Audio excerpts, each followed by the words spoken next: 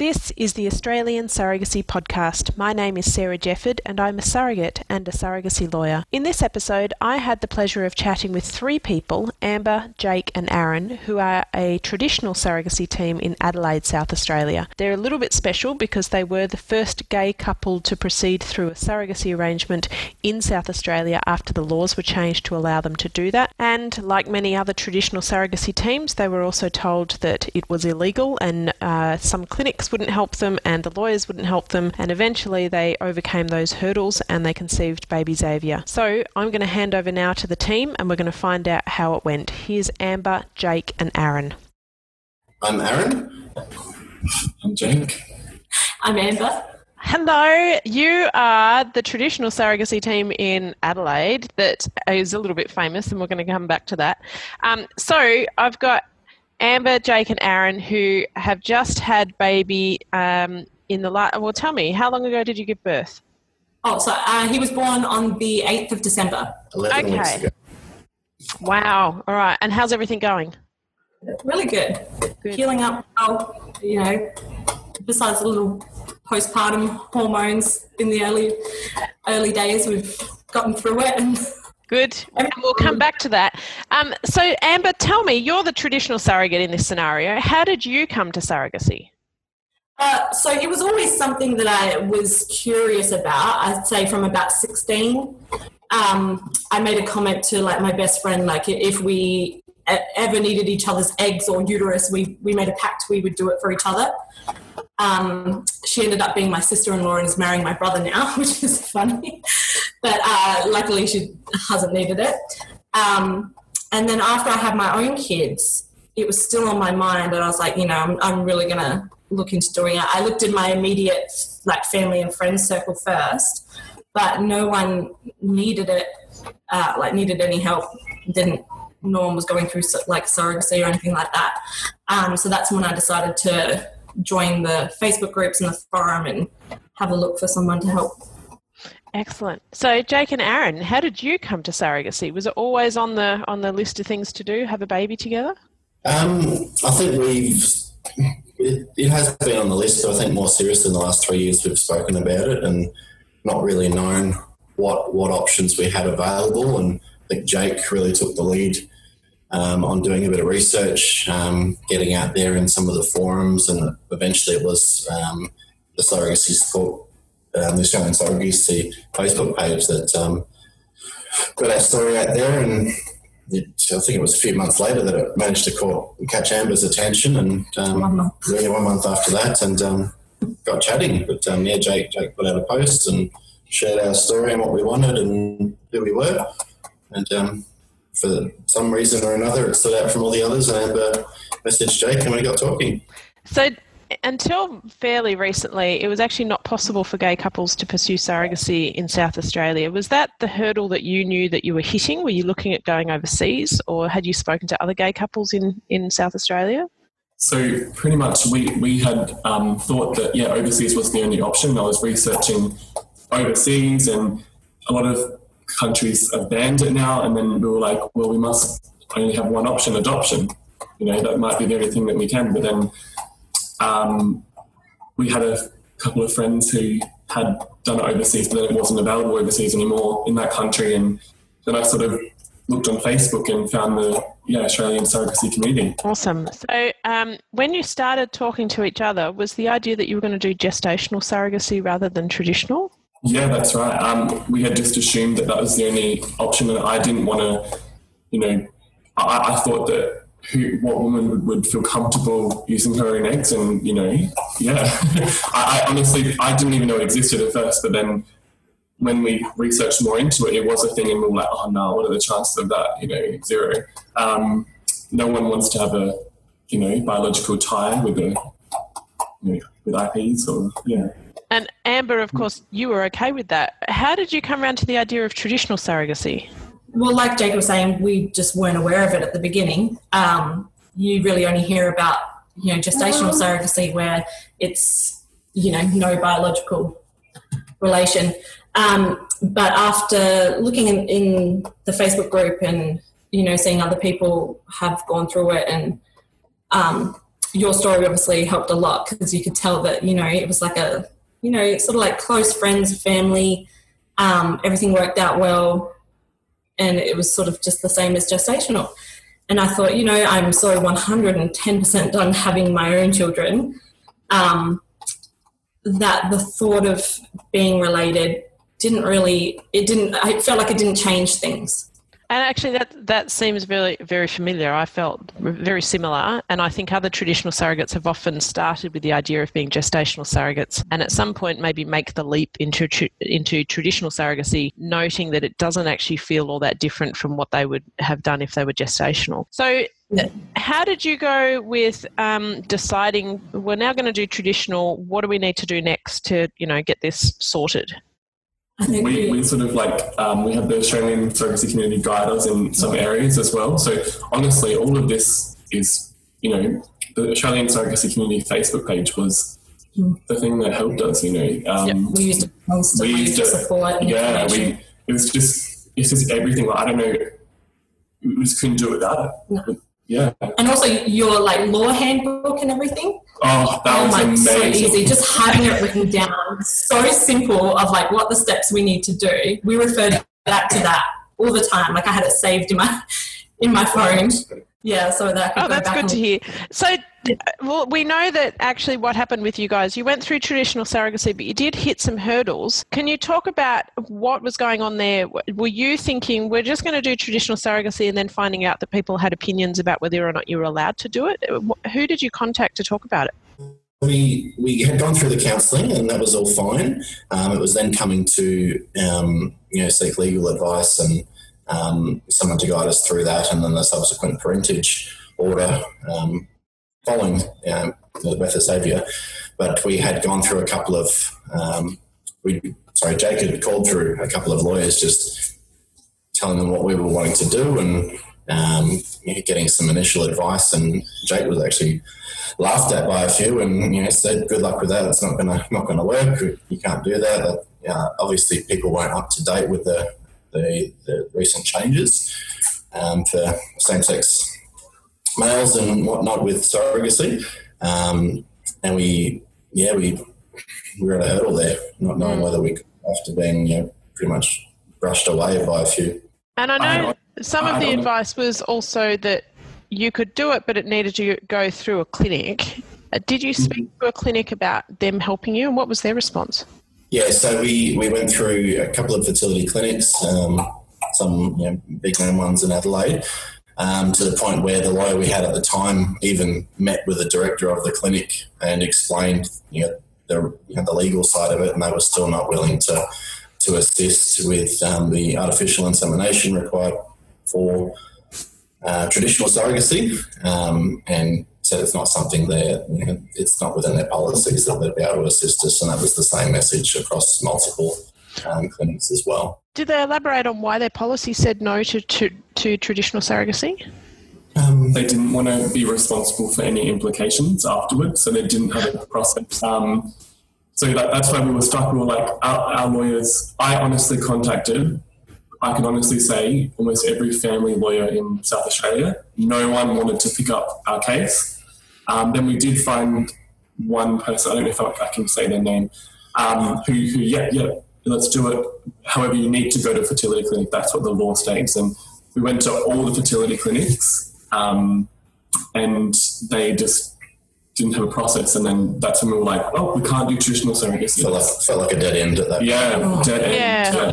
And I know we had some conversations about how do we sort of get around it. And I think my concern too is that whilst I thought that it was fine to do either at home or through a clinic, that really the problem with making laws restrictive doesn't actually stop people doing things. It just makes it difficult to be open about it. So you guys were probably going to come up with some arrangement. It was just about how do we do this rather than stopping and not doing this. So eventually we did sort out the legals, and that's all been done. And you did then do home inseminations. How long did it take to conceive Bub? Actually, I'm probably taking Jake's limelight here, but we'd had the legal papers signed, and it was the day after. I think we looked at, because Zamba was in prime time at that point. Really good timing that we'd try our first attempt. and you can we finished the legals, and she just happened to be ovulating after, so we thought, let's give it a shot. So I think it was a Monday night, late night. I finished work. We gave the sample, and then we planned to do a few. Let's make sure we get pregnant. Let's not miss this month. So I was like, yeah, we'll do it Monday night, and then we'll do it the next day maybe. But I was busy, and I was like, timing just didn't work out. So I was like, we'll see what happens. Just the one, bang, first shot. Amazing. And here he is. Goodness. So tell me, how did it go through the pregnancy and the healthcare and the hospital process for being a surrogacy arrangement? I think the midwives and stuff were quite nice about it, but I think with it being the first same-sex couple with surrogacy in general, the hospital kind of went into panic mode when they found out we were coming there to birth. They'd had surrogates birth there before, but because they always had an intended mother, the mother could stay at the hospital. But in this case, they had a strict policy of no males to stay on the ward whatsoever. So we had to go through, contacting a social worker. I had my lawyer go in and fight for me to, all we were asking for was one of the boys to stay overnight on a fold-out couch in the same room, which I didn't think was much. But we did not get a clear answer of that until probably 4 weeks. 3, I think, even. Yeah, 3 weeks before he was born. Wow. And did that cause you a lot of stress, not knowing what was happening? I had a full mental breakdown. Yeah, I bet. I'm just the type of person that likes to have everything planned out. And at that point, we were even talking about we might have to completely switch hospitals because, if they were going to leave me to care for him overnight, things are difficult enough as it is. I didn't know back then how I would feel once he was born. And being told that you have to be, responsible for caring for him for however many days you're in hospital, it just was, didn't feel fair. It sounds like too that perhaps the hospital could do with updating policies around surrogacy. Like you say, if it's only dealt with ones with intended mothers and therefore okay because she can stay there on the floor, then recognising that the LGBT community needs to be accommodated, not just for surrogacy but generally, because not everyone fits into a box of male or female or husband and wife. So that's quite interesting. How did it end up panning out? Pretty good. Yeah, I think it was pretty good. Obviously, he came a little bit earlier than was anticipated. 5 days. 5 days before we were booked in for the planned caesarean. So I think we're all a little bit worried whether the plan we had in place with our midwives and the hospital would still take place, given it was not to the planned date. But all seemed to go smooth. Amber was in there overnight, which we couldn't stay in there, obviously, because they'd approved me to stay to care for Xavier, but Xavier wasn't there. It was Amber alone for the first night, but it was still a bit of a panic and a rush the day of. Our midwife had been on shift overnight. She wasn't sure whether she'd be able to make it in. And our backup midwife wasn't available either. So we were left with someone who wasn't familiar with us or, our plans and how we wanted the birth and post-birth to go. Our backup midwife walked in 10 minutes before as I was on the table Wow. operated on. So that was a sigh of relief when she came in, because at least she was there and she knew what we wanted post-birth, like what we wanted that to look like. So we had her advocating. On her way up to the theatre, she'd gone down to the ward to check which room we were in, because they planned the big room because I'd be staying, and she got the room changed. And she made sure we got the bigger room. That's really what you need, though. I think continuity of care with a midwife or obstetrician, whatever your preference is what you really need for a surrogacy. And I had a similar experience that we got the backup to the backup midwife who wasn't totally across our arrangement. But I also think there's a good reason then for hospitals to have protocols so that it doesn't really matter who's there. They've read your file, they know what you want, and they're supportive of that regardless of whether they've even met you before, because you never really know what's going to happen in an emergency. So tell me about the post-birth period. You were able to stay in the hospital with Amber and Zave? Yeah, the taller of us got to stay on the little bed, so it was good. The staff were very accommodating once he was there, showing both me and Jake, how to bath him, the feeding, where to get everything done. I mean, Jake could stay most of the day until about 9-10 p.m. anyway. So it was just purely that overnight time that it was just me there, but it was great. Obviously, Amber was there as well. Had a bit of a chat, watching some TV. We're both snorers, so that was fun. I couldn't tell her. Did they ever think about giving the guys a separate room, or was that just not on the agenda?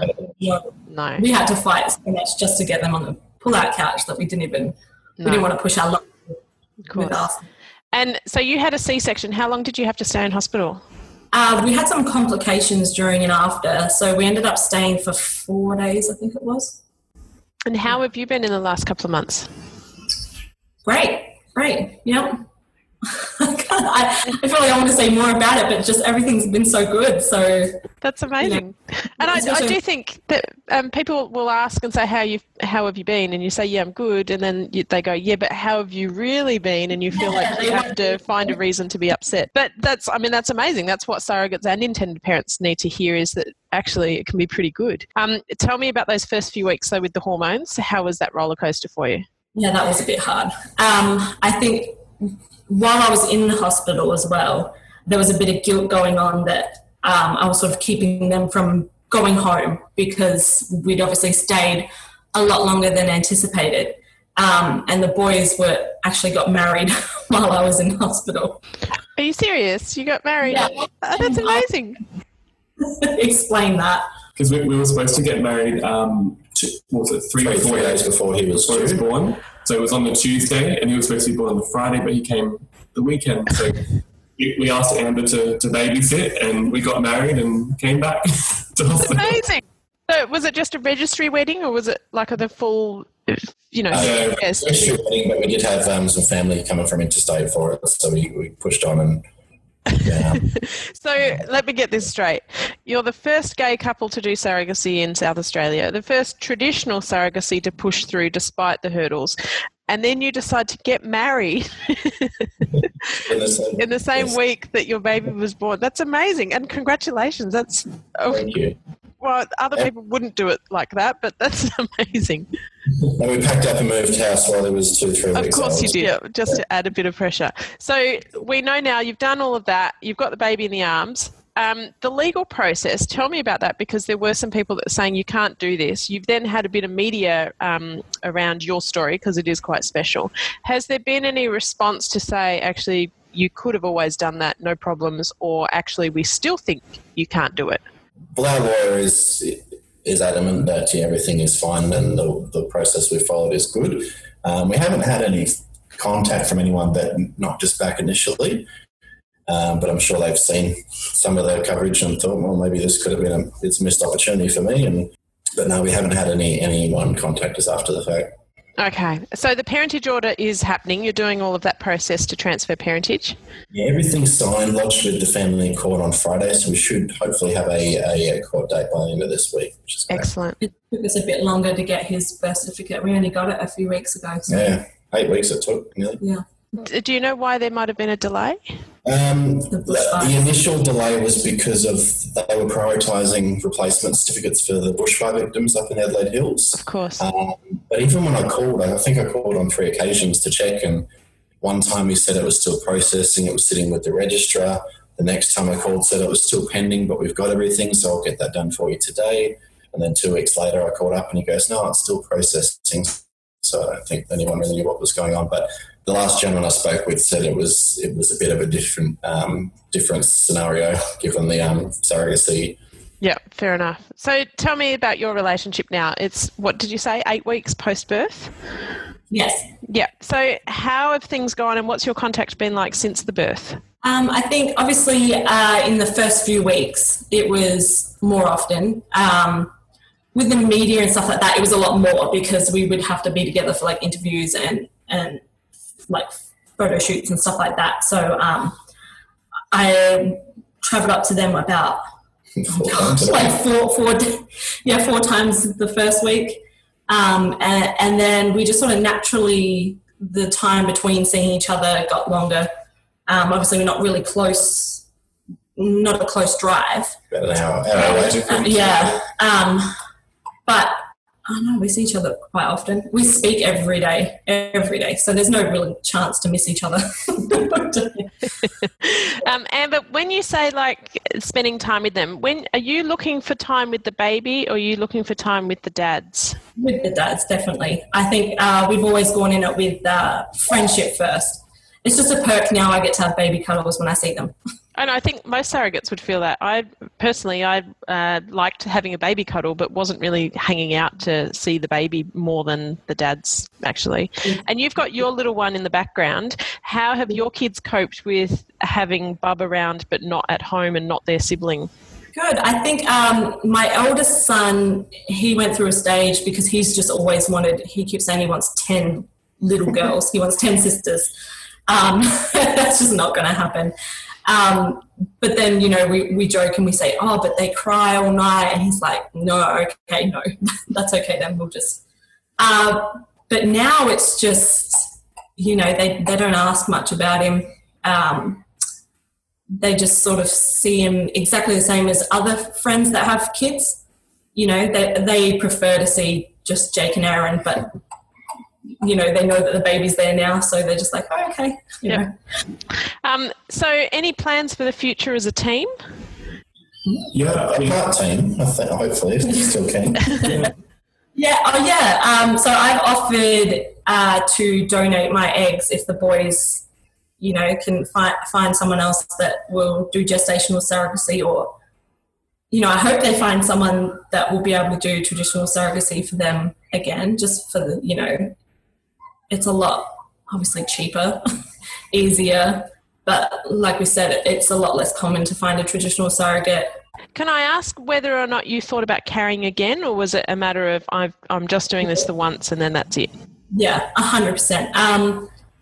I get guilty now because with the complications post-birth, I had my tubes tied and they said, we really don't recommend going through another pregnancy or birth, because this was my 4th C-section. Yeah, the more it goes, the more complications there are, the more risk there is to my health. So, that choice was sort of taken out of my hands at that point. I would 100% do it again if you were giving advice to somebody that's considering surrogacy, either as a surrogate or an intended parent, what would you be saying? I'll go one after the other. Amber, what's your advice? I think building that solid relationship first, but so that if you would take away all of the surrogacy, you would still find yourself wanting to be friends with the people you're teaming up with. Jake? Initially we didn't think it was even possible, but I guess just advice would be to, not give up. We still can't believe to this day that we're still holding him, and we're all here. It's just amazing, yeah. And Aaron? I think communication's a big one. We've come across a couple of hurdles, but communicating through that and being open has managed to get through those and build a stronger friendship. Beautiful. Thank you. Thank you for listening to the Australian Surrogacy Podcast. If you are looking for more information, you can find it on the blog.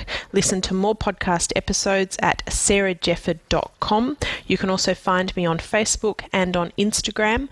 And if you want to get in touch, you can find me at sarah@sarahjefford.com.